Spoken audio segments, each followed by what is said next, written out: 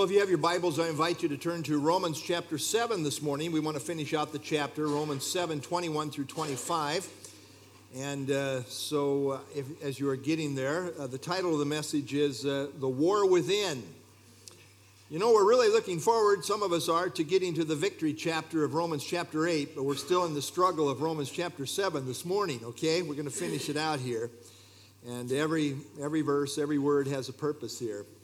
Let's pray. Lord, again, we thank you for your word. Minister to our hearts. Give me grace to teach accurately and clearly. Kind of complicated text in some ways, but give me grace to teach. Thank you for the Holy Spirit's ministry. He's the ultimate teacher. So have your way in our hearts and our lives as we study the word now together. Pray in Jesus' name. Amen. You'll note on the overhead, the theme of Romans is the righteousness of God, the gospel of God. And we have worked our way down to that section on sanctification in chapters 6 through 8. Well, in Romans, after presenting our universal sin problem, Paul then develops the gospel truth of justification by faith alone as exemplified in Abraham. First comes justification and then sanctification. Now, major theological problems and contradictions develop when people confuse justification with sanctification or vice versa. For example, those who try to make baptism a matter of justification in Romans 6 end up with a work salvation, which is heretical. In truth, justification belongs with faith alone, emphasis, in Romans 3 through 5. And then building on that, sanctification, how we should then live, belongs to chapter 6. So note the flow of thought here in Romans. First, he develops the theme of our universal sin problem, chapter 1 through 3a. That's followed by justification by faith alone in 3b through 5. And then that's followed by sanctification. Simply means set apart, how we should then live in chapters 6 through 8. Now, I have a friend that describes his relationship with his previous wife as complicated. And this really describes our present relationship with sin. It is complicated. And we are conflicted. Now, we're dead to sin, but sin's not dead to us. We're not in the flesh, but the flesh is still in us. It's complicated, and we as believers are conflicted. Now, I often ask fellow believers, how goes the battle? It's often said you should be kind to everyone you meet because everyone you meet is fighting a great battle of one kind or another. And for the Christian life, that is certainly true. We are in a war, spiritual warfare. We're all in a battle, a great battle. A pastor said when he got into the ministry, at first it was like a honeymoon. Things were going great. Then as he went along, it began to feel more like work. And then finally, when he persevered in the ministry for a while, he came to realize this is war. Well, this describes the normal Christian experience as well. It's a war involving a series of battles until we get to glory. As we go along in the Christian life, we discover there is a war taking place inside of us. There's several fronts to this war, but we're talking about the war inside. Peter talks about this in 1 Peter 2:11. Beloved, I beg you as sojourners and pilgrims, abstain from fleshly lusts, which war against the soul. It is this war within that Paul describes in Romans 7:14 through 25. In Romans 7:21 through 25, Paul describes this conflict in terms of twos. T-W-O, twos. 2 eyes, 2 laws, 2 cries, and 2 slaveries. I'll put it up on the overhead there. The 2 eyes, I delight in the law of God. Contrasted with, oh, wretched man that I am. 2 laws, the law of my mind versus the law of sin. 2 cries, who will deliver me? Versus, I thank God through Jesus Christ our Lord. And then two slaveries. I myself serve, really the idea here, serve as a slave, related to the word doulos, slave. I myself serve the law of God, in contrast with, in the same sentence, governed by the same verb, with the flesh, the law of sin. Well, in Romans 7, Paul explains that yes, God's law is spiritual, but he fails to live up to it. And in this failing, he calls himself carnal, sold under sin, Romans 7:14. As a Christian, he desires to be obedient, but in the failing, he does what he hates. He states this dilemma twice, as seen in Romans 7:15, and then again in verse 19. Now he explains this bent towards sin is no longer him, it's no longer I, that is Paul, the new man, doing it, but rather indwelling sin, which is to say, his old sin nature. Now, both the desire to do good and the pull towards sin relate to I, as Paul describes himself, and thus he is conflicted. Paul now in Romans 7:21 continues to describe this conflicted experience as a Christian. Now remember, we are now in the section of sanctification and not justification. Justification is an already established reality on the basis of faith alone in Christ alone. The issue he is grappling with here is sanctification or Christian living and the ongoing battle with indwelling sin, or what I call the sin nature. Let's pick it up, verse 21. I find then a law that evil is present with me, the one who wills to do good. Paul, in his Christian experience, has found something. He has discovered that as a Christian, he wants to do good. And yet at the same time, evil is present in him. He has discovered that the Christian experience is conflicted. That's what he's telling us. And he describes this evil present within him as a law. It's a work of law, as it were. In Romans, Paul uses the word law in different ways. Context tells us what is the sense that he is meaning at any particular point.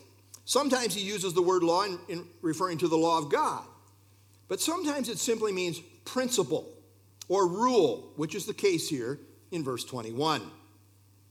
Now, the law Paul is talking about here is the indwelling sin principle within him. The sin nature within us likes to operate as law. It likes to give orders. It wants to function like it's in charge. It wants to take command and have us obey fleshy desires.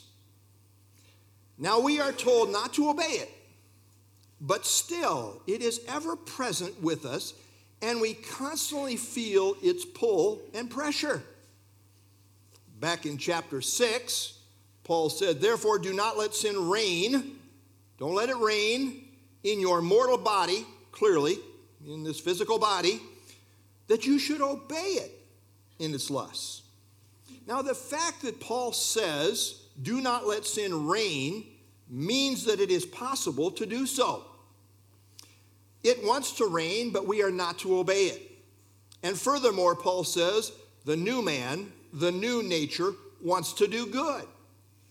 Now, the wanter in the new man desires to do right, but at the very same time, the principle of evil is ever present.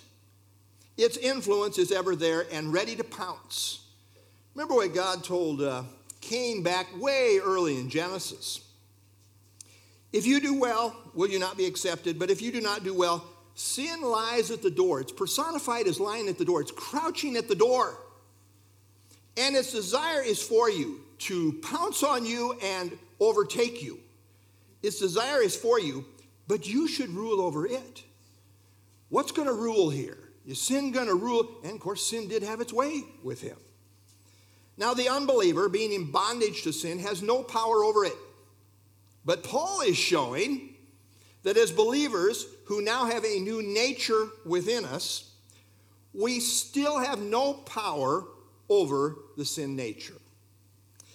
We have holy desires. We want to do good, but simply wanting to do right is not enough. And it's right here that the believer feels the pull of sin most acutely.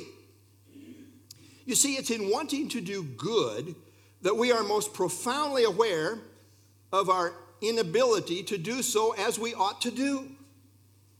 A swimmer swimming downstream with the current has no idea how strong the current is until they turn around and try to swim against it upstream. Now, my fellow believers, as those who are repentant, we are now swimming against the current, and we find it is too strong for us. Without God's help, we're prone to fail, we're prone to frustration. And this is Paul's testimony in Romans 7. Note he describes the back and forth here in the struggle. Verse 22, "For I delight in the law of God according to the inward man." Now, the term inward man is used 3 times in the New Testament, in each case by the Apostle Paul. In the other 2 examples, as seen in 2 Corinthians 4:16, and then again in Ephesians 3:16, Paul clearly uses this terminology to reference Christians.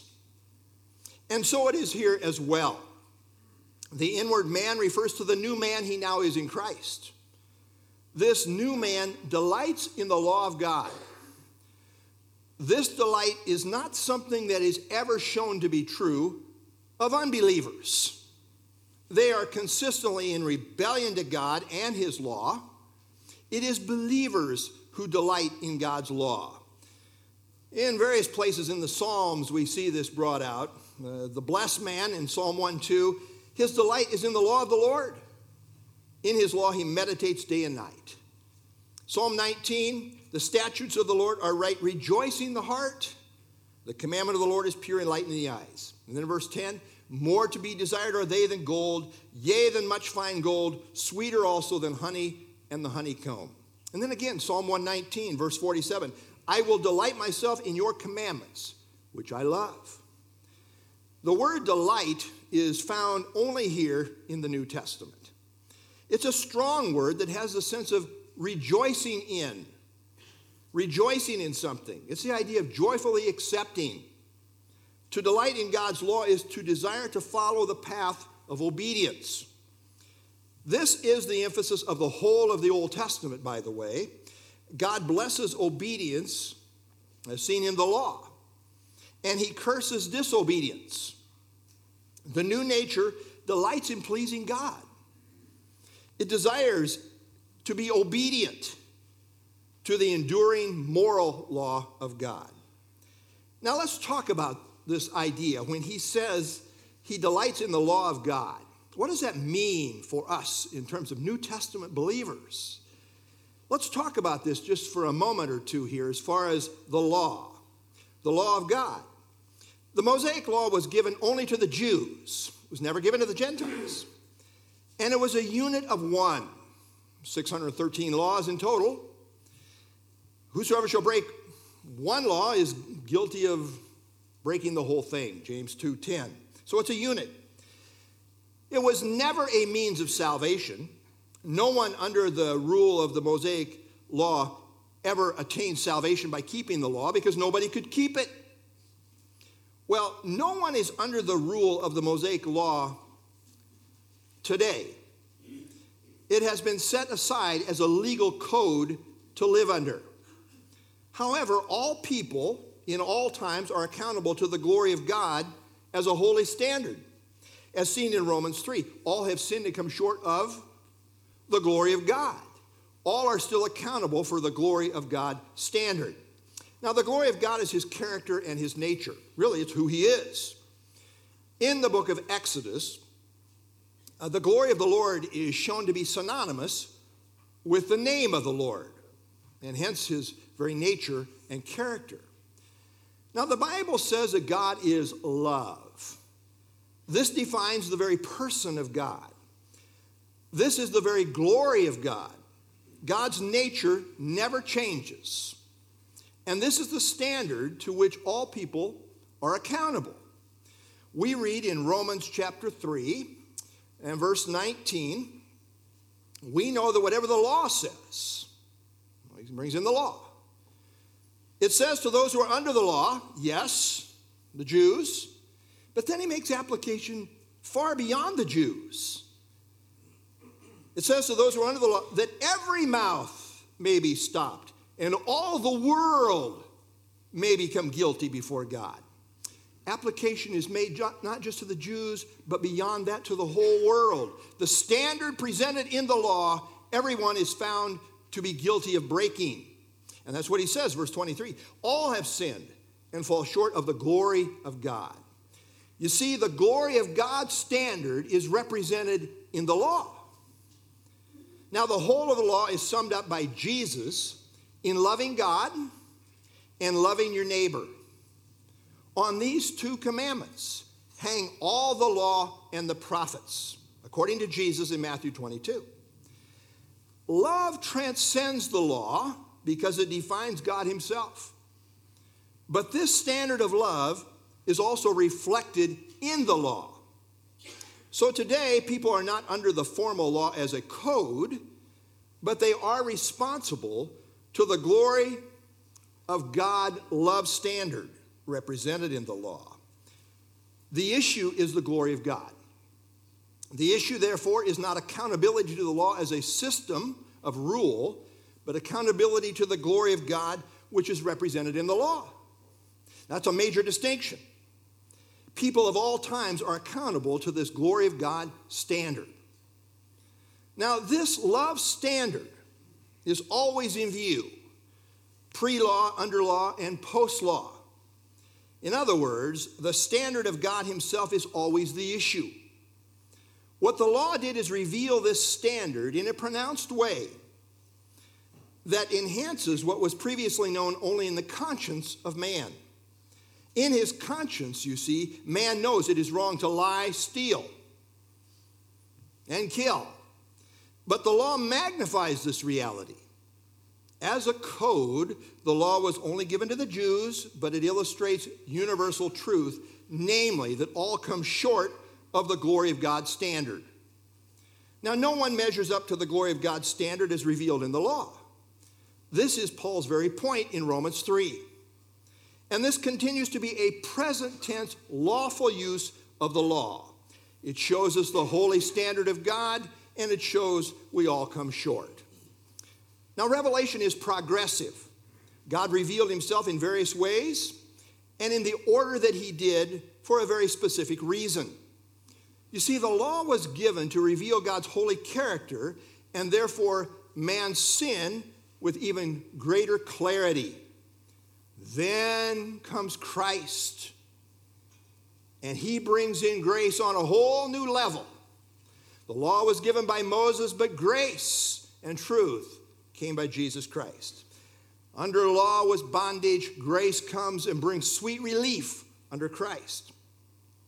Now, this reality of the glory of God's standard, as revealed in the law, is consistently brought out in, guess where? The New Testament. You say, really? You think we have anything to do with the law? Well, we don't. Yes and no. This glory of God's standard, as revealed in the law, is consistently brought out in the New Testament. You see, it continues to be the measuring stick by which we ought to live. But it is only made possible by the Holy Spirit's empowerment. Paul will get to this in chapter 8 and then again in chapter 13. Let me show you what I mean. Chapter 8, verse 4, that the righteous requirement of the law might be fulfilled in us, who do not walk according to the flesh, but according to the Spirit. And then in chapter 13, owe no one anything except to love one another, for he who loves another has fulfilled the law. For the commandments, you shall not commit adultery, shall not murder, not steal, not bear false witness, not covet. If there's any other commandment, are all summed up in this saying, namely, you shall love your neighbor as yourself. love does no harm to a neighbor. Therefore, love is the fulfillment of the law. And again, Paul hammers this point in Galatians chapter 5. For you, brethren, have been called to liberty. Only do not use liberty as an opportunity for the flesh, but through love serve one another. For all the law is fulfilled in one word. What's that word? Well, even in this, you shall love your neighbor as yourself. So Paul consistently applies this love principle, which is the glory of God's standard as revealed in the law. The reason he does this is because it is the transcendent love standard to which all are accountable. So, while none are under the law in any way as a formal code or rule of life, there is a transcendent glory of God's standard reflected in the law. And that standard is unchanging as the very person of God. Well, here's the point. All that to say this. It is this glory of God's standard exemplified in the love of Christ that is now said to be the law of Christ. And we are under the law of Christ, which is the law of love. We don't have 613 code laws. We have the law of love. That's what is our standard today. Or what James calls the royal law, James 2:8. This law of love is now to govern our lives. Christ said, I give you a new commandment. Love one another as I have loved you. Really, that's the all-encompassing thing. As believers, we desire to obey the moral law of God, which is really the law of God's love. But here's the problem. We lack the power within ourselves to do it. Right here in Romans 7:22, when Paul says, I delight in the law of God, this is a very strong argument that Paul is speaking here to believers. As a believer, he is speaking as a believer, not as an unbeliever. Nowhere in the scriptures do we find that the sin nature of an unbeliever truly delights in the law of God. In fact, Paul will go on to show the very opposite in the next chapter, as we see here in Romans 8. Romans 8, 7 and 8, because the carnal mind is enmity against God. It is not subject to the law of God, nor indeed can be. So then, those who are in the flesh, totally governed by the flesh, in the flesh, cannot please God. Stephen Cole summarizes, unbelievers do not have two natures. Unbelievers do not have two natures warring against each other, and they do not joyfully love God's law in their hearts. Amen. I agree with that. Verse 23 continues. But I see another law. He delights in the law of God according to the inward man. Verse 23, but I see another law in my members. Where does he see it? In his members, in his body. Warring against the law of my mind and bringing me into captivity to the law of sin, which is in my members. Now, on the one hand, Paul in the inward man delights in the law of God. He wants to do the right thing. He wants to be obedient. But on the other hand, there is another internal reality warring against the law of his mind, which is to say against his new nature that desires to do right.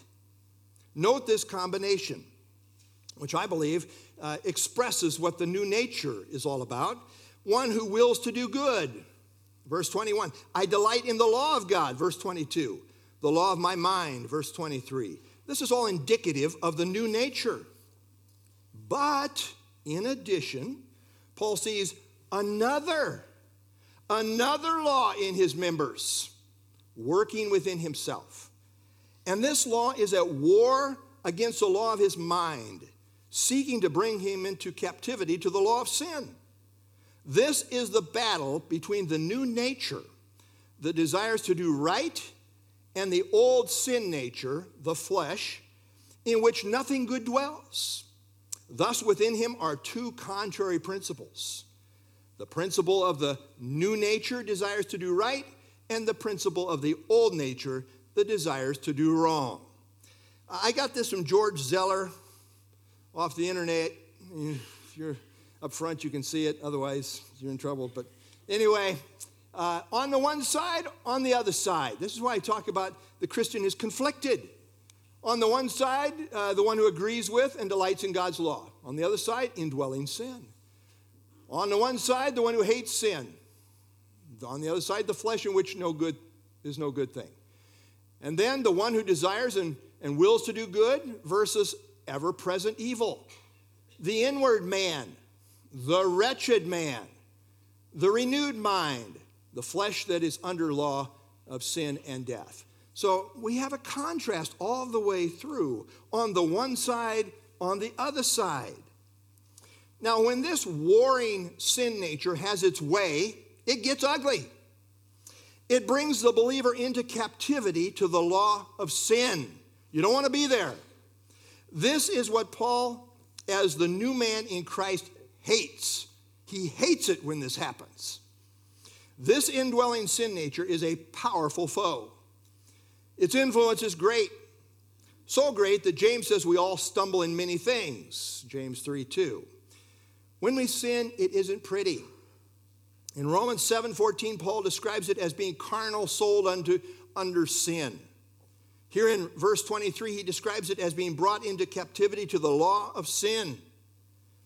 In sinning, the believer is now following the orders of sin, which is completely contrary to our position in Christ. It's completely contrary to the new man that we are in Christ.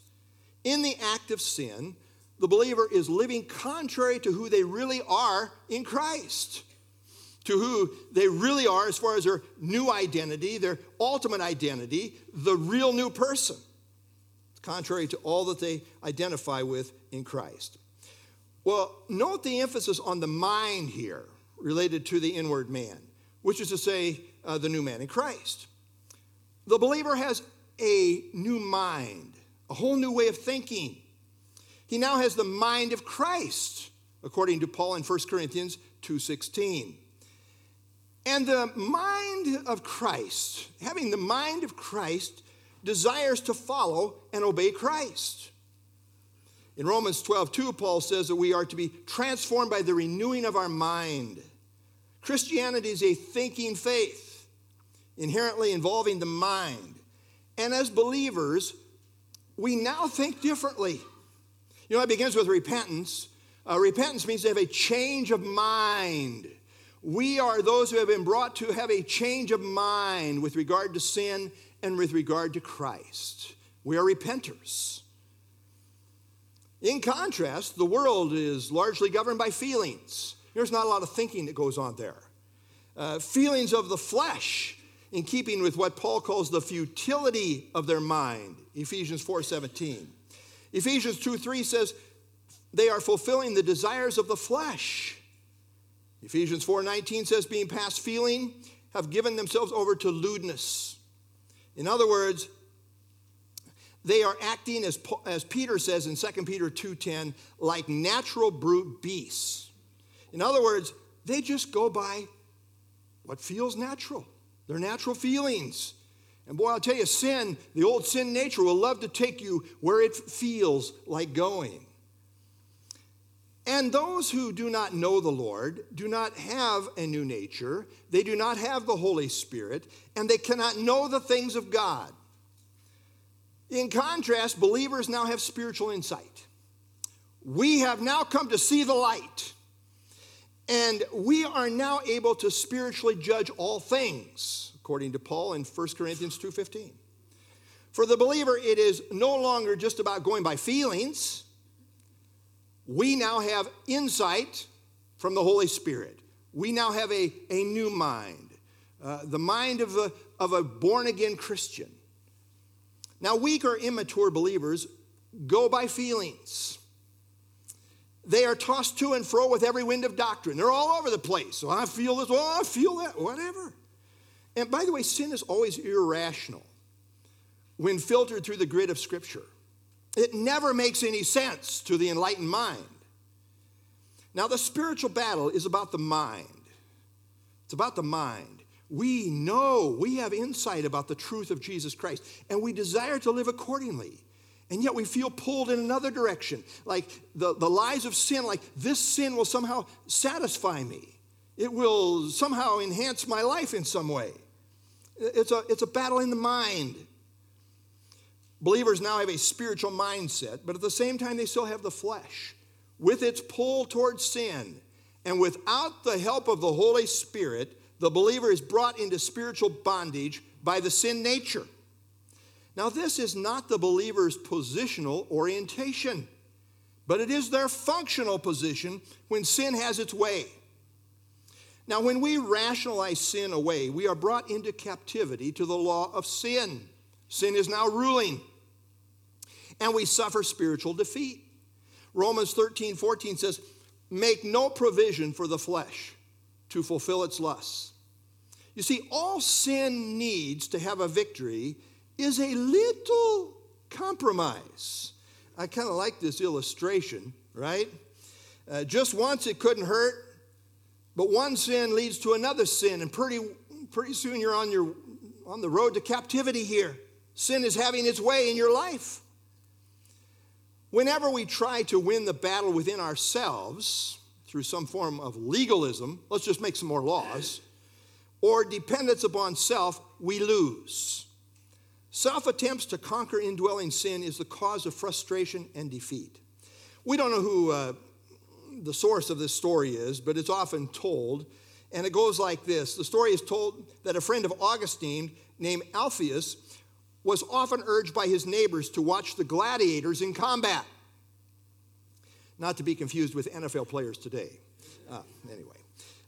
Sorry, bad joke, but he refused to do so because he abhorred the brutality of those barbaric contests. One day, however, he was forced into the amphitheater against his will. Determined not to witness the gory spectacle, Alphaeus kept his eyes tightly closed. But a piercing cry aroused his curiosity so much that he peeked just as one of the fighters received a fatal wound. It is said then, no sooner had Alphaeus discovered the bloody stream issuing from the victim's side than his finer sensibilities were blunted, and he joined in the shouts and exclamations of the noisy mob about him. From that moment, he was a changed man, changed for the worse, not only attending such sports himself, but urging others to do likewise. Even though Alphaeus had entered the arena against his will, his exposure to evil and eventually addiction suggest what can happen to the best of people when they get one small taste of lustful pleasures. Their appetite is whetted. They develop a liking for what they once abhorred, and without realizing it, they become enslaved. Well, never underestimate the power of indwelling sin. We get this in relationship to unbelievers who are in bondage to sin. The moralist, as Alphaeus evidently was, does not have success. But what about the believer? We too are vulnerable. Of course, the world's in bondage to sin, but never forget that you as a believer still have an indwelling sin nature that is closer than a brother. It is ever present. It is ever warring against the mind. It's ever ready to bring us into the captivity of sin. And sadly, we are often overcome. And in that state, we cry out with Paul, verse 24, "O wretched man that I am, who will deliver me from this body of death?" Now, when Paul cries out, "O wretched man that I am," he is not addressing the I, if you will, who delights in the law of God, but rather the I that fails to live up to it. Wretched means miserable. Paul, in sinning, was miserable. Remember, Paul in verse 15 said, what I hate, that I do. He hates sinning and is miserable in the process. Now, if you can long enjoy sin, be sure you're not a Christian. You do not have a new nature. You do not have the Holy Spirit. The Bible says, don't grieve the Holy Spirit, by which you're sealed until the day of redemption. Yes, Christians can sin, but they're miserable in the process. Charles Spurgeon writes, "It was the custom of ancient tyrants, when they wished to put men to the most fearful punishments, to tie a dead body to them, placing the two back to back. And there was the living man with a dead body closely strapped to him, rotting, putrid, corrupting. And in this he must drag with him wherever he went. Now this is just what the Christian has to do. He has within him new life. He has a living and undying principle, which the Holy Spirit has put within him. But he feels that every day he has to drag about him this dead body, this body of death, a thing as loathsome, as hideous, as abominable to his new life as a dead, stinking carcass would be to a living man. Boy, that's graphic. But that is really what Paul is describing. The wretched believer is a captive of sin and can't escape this miserable condition of indwelling sin. He wants to do the right thing, but finds no power to escape from the continual presence, pressure, and influence of indwelling sin. That's a miserable condition. I need deliverance from it. And in that miserable condition, Paul cries out, "Who will deliver me from this body of death?" Now notice what Paul did not say. He did not say, "What shall I do?" Or, "How shall I deliver myself?" No, he is looking outward beyond himself. He has come to the end of himself. Dependence upon self and law-keeping has only resulted in miserable defeat. He can't help himself. The law can't help him. Paul didn't cry out what or how, but rather who. In effect, he cries out to the Lord and not to the law to help him. As we will see in Romans 8:4, the law is fulfilled in us, not by us. And that by the Spirit of God, whose chief fruit is love. So note this. Romans 6:6, the body of sin. 7:23, the law of sin, which is in my members. And then 7:24, this body of death. All interchangeable. Indwelling sin is still headquartered in the body of the believer. I hate to break it to you, but it's true. And that's one reason believers can sin so terribly. We can be brought into the captivity of sin. Indwelling sin is still headquartered in the body of the believer, and the members of the body are the instruments that indwelling sin uses. Our bodies are still unredeemed, and as such, the body is often an instrument of sin and still destined to die unless Jesus comes in our lifetime. And I'm hoping it happens before this sermon is over. But our body is still the means by which sin is expressed. Notice we groan over this reality. We get to chapter 8, verse 23. Not only that, but we also who have the first fruits of the Spirit, even we ourselves as Christians groan within ourselves, eagerly waiting for the adoption, the redemption of our body. We're looking forward to a glorified body which will no longer have the sin nature represented. Note the cry here is for a deliverer. Now I want you to notice something. It's very important in theology, proper understanding, rightly dividing the word of truth. The cry here is for a deliverer. The cry of Romans 7 is not for deliverance from the penalty of sin. No. Nope. Remember, that was covered in Romans 3 through 5. This is the cry for deliverance from the power of sin. This section is not about the forgiveness of sin, but rather deliverance from the power of indwelling sin. The concern here is not the day of judgment, but rather about a present tense bondage that he hates. This whole context is about sanctification, not justification. This is talking about deliverance in relation to sanctification. The cry is, who will deliver me? Not from guilt, but rather from the body of this death, this indwelling sin nature. I need deliverance from that.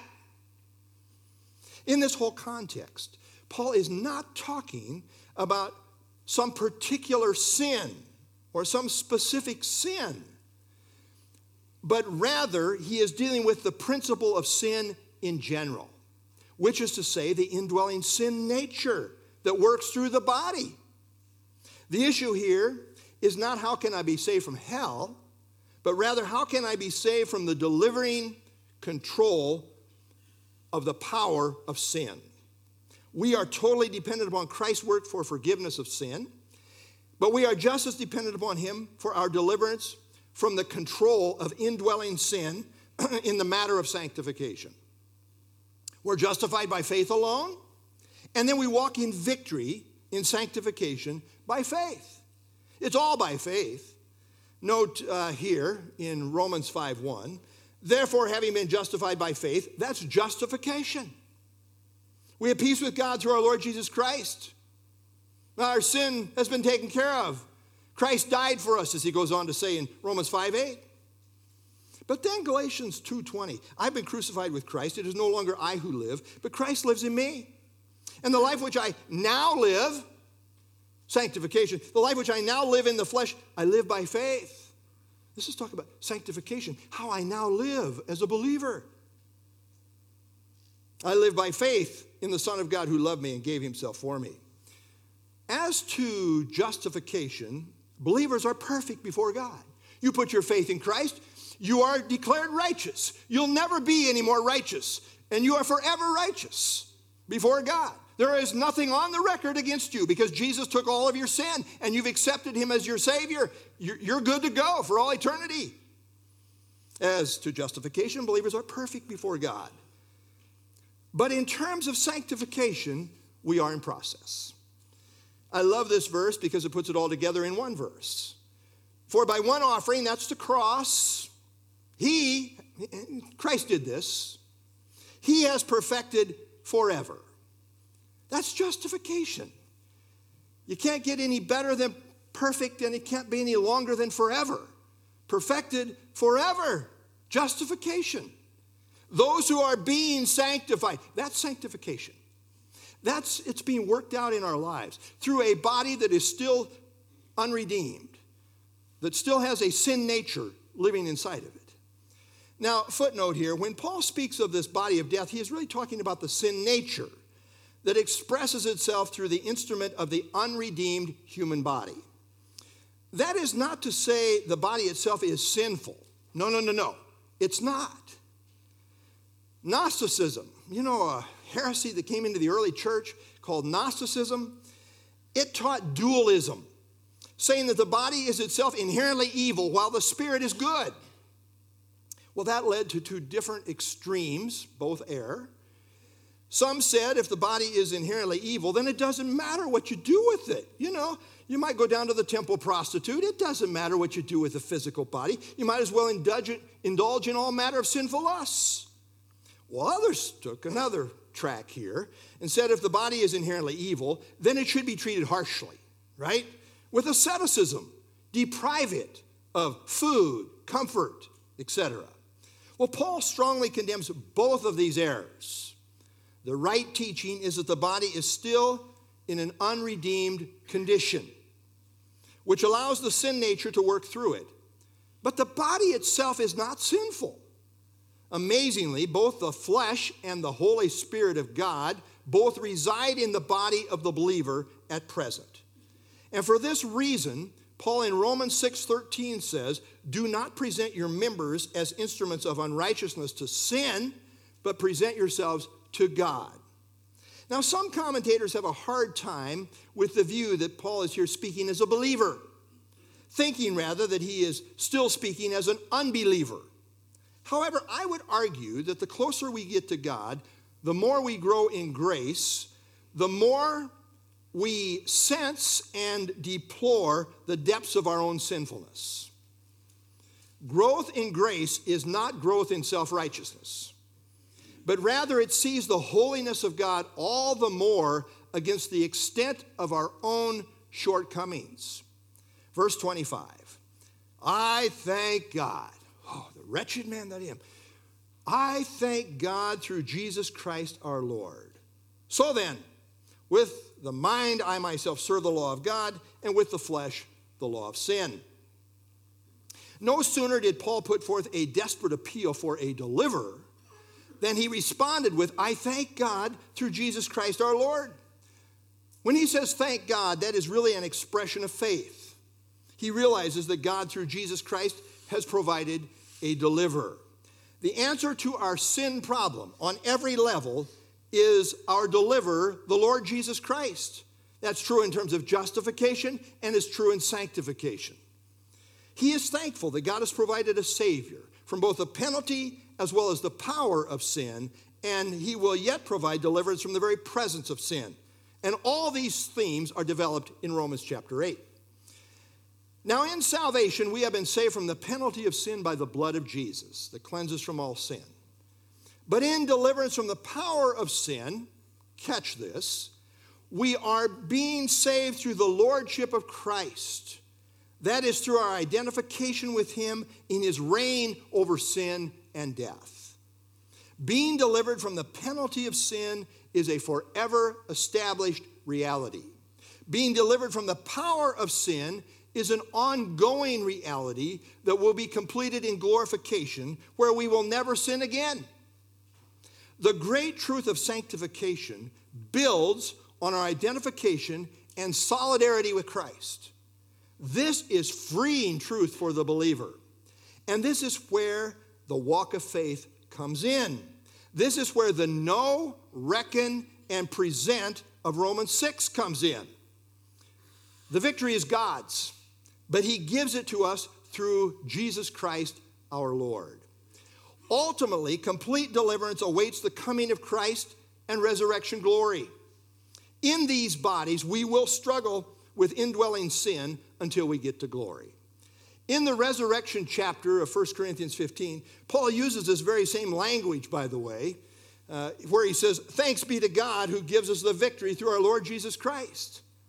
And then in 1 John 3, beloved, now we are the children of God. That's our position. We are now the children of God.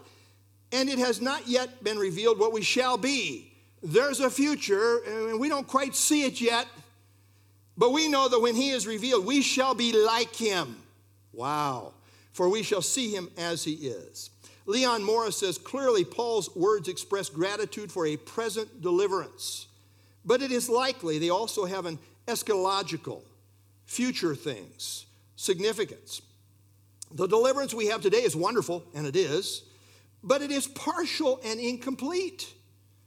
It is but a first installment of greater things to come, and Paul looks forward to that great day with his burst of thanksgiving. Now note that with the mind, Paul realizes that in spite of the struggle with sin, that Jesus is still our Lord. He is the master who bought us with his blood. We are now alive to him. We are his slaves. We are married to him, as he established in chapter 6.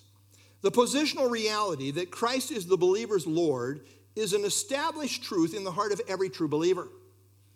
The frustration is that we don't always live consistent with the truth that we have come to know. Now, Paul emphasized Jesus as our Lord, both in relation to justification, chapter 5, verse 1, as well as sanctification, chapter 6, verse 11. For the believer, Jesus is our Lord is a bedrock truth. No matter what we go through, Jesus as Lord and Savior is a gospel truth the true believer will never let go of, even though at the same time we struggle mightily with sin. In fact, it is the reality of knowing Jesus as Lord that causes us such consternation when we fail. Now, the first half of verse 25 answers the question of verse 24. In verse 24, Paul asks the agonizing question, who will deliver me from this body of death? Verse 25, the answer is that God does it through Jesus Christ, our Lord. Now, deliverance comes not through some legalistic formula or self-help steps, but rather through the person of the Lord Jesus Christ. Now, the last half of verse 25 summarizes the struggle that Paul has presented in verses 14 through 24. Here's what I want you to see. After stating the truth of deliverance as found in Christ, Paul then again addresses the ongoing conflict between the new nature and the old sin nature in summary form in 25b. So note the order.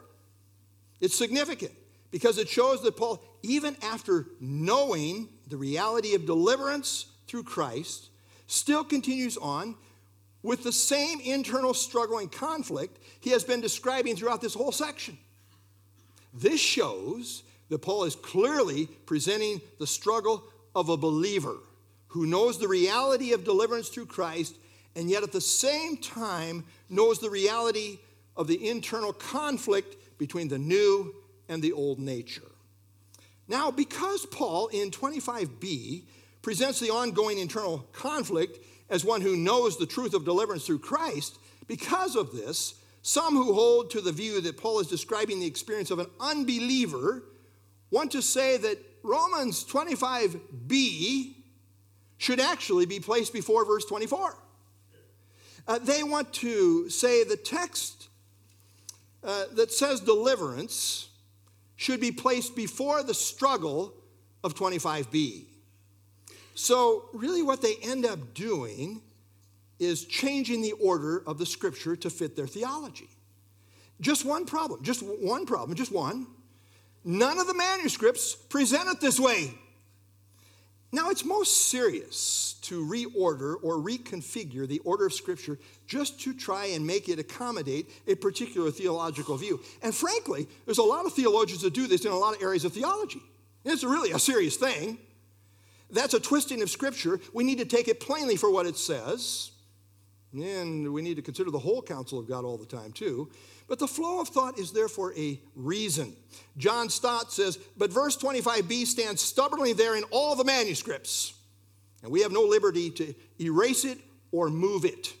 Yes. Amen. In my view, Paul is clearly presenting the struggle of a believer who knows the truth of deliverance through Christ, and yet the ongoing internal war of the two natures or principle within him is real.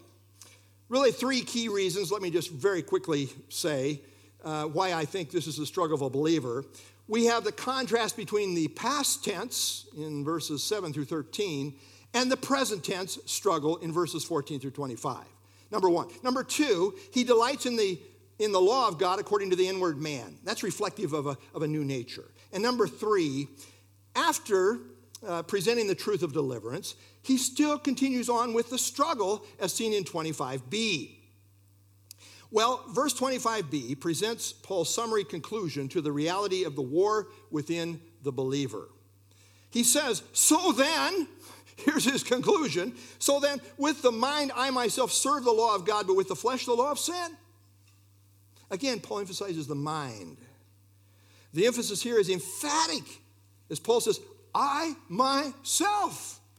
It is Paul himself as a believer who thanks God for deliverance through Jesus Christ our Lord. It is this same Paul that says, on the one hand, with his mind, he serves the law of God, and yet at the same time, this self-same Paul has this flesh that serves the law of sin. Note here, when he talks about the law of his mind, I think there's a connection. The law of my mind, Jesus Christ our Lord, and with the mind I myself serve the law of God. The law of Paul's mind is the new nature that wants to obey. It's the new mind that recognizes the truth of Christ's lordship that he has just stated in context. It wants to obey the law of God as found in Christ. The law of God is now the lordship of Christ. You want a law? How about lordship? That's what it is. The believer is now under the law of Christ. He is our master. By the way, this is exactly, not sort of, this is exactly what John addresses in 1 John 2, 3, and 4, where he says, now by this we know that we know him. How do we know that we know him? By this we know that we know him if we keep his commandments. He who says, I know him, and does not keep his commandments is a liar, and the truth is not in him. Paul himself, as the new man with his mind, desires to be obedient to the law of God as found in Christ. The word serve more literally means to serve as a slave. You see, the new nature slavishly wants to obey God. I mean, it's consistent. But at the very same time, Paul, I myself, has the flesh that slavishly wants to serve the law of sin. Hence he is conflicted. Hence the war within. And that brings us thankfully to Romans chapter 8, which I consider to be the greatest chapter in the Bible. You see, Romans 8 is the chapter on the Holy Spirit. The Holy Spirit is mentioned more in Romans chapter 8 than in any other chapter in the Bible. The key to victory is the power of the Spirit. Zechariah 4:6, not by might nor by power, but by my Spirit, says the Lord of hosts. Christ said, without me you can do nothing. Paul said that we are not sufficient of ourselves to think anything as being from ourselves. And again, he says, walk in the Spirit and you shall not fulfill the lusts of the flesh. The story is told of a young boy who knocked on the door of a studio of a famous Italian artist who had died. When the door opened, the boy asked, Madam, would you please give me the master's brush so I can paint like him? You see, the boy had a passion to be a great artist like the master, and he wished for the master's touch. So the woman placed the brush in the boy's hand and invited him to try. He made a supreme effort, but soon found that although the desire was there, he could paint no better with the master's brush than he could with his own. The woman then said, remember, you cannot paint like the great master unless you have his Spirit. Indeed, as believers, we now have a desire, according to the new nature, to please the master and to be like him. But we must remember, we need the power of the Spirit to live it out. Only by the power of the Spirit can we have a life of victory over sin. Well, in the morning, one of the first things I typically do is open the curtains over our bay window, our main middle bay window. And as I do so, I quote from 1 Corinthians 15, perhaps today we shall not all sleep, but we all shall be changed in a moment.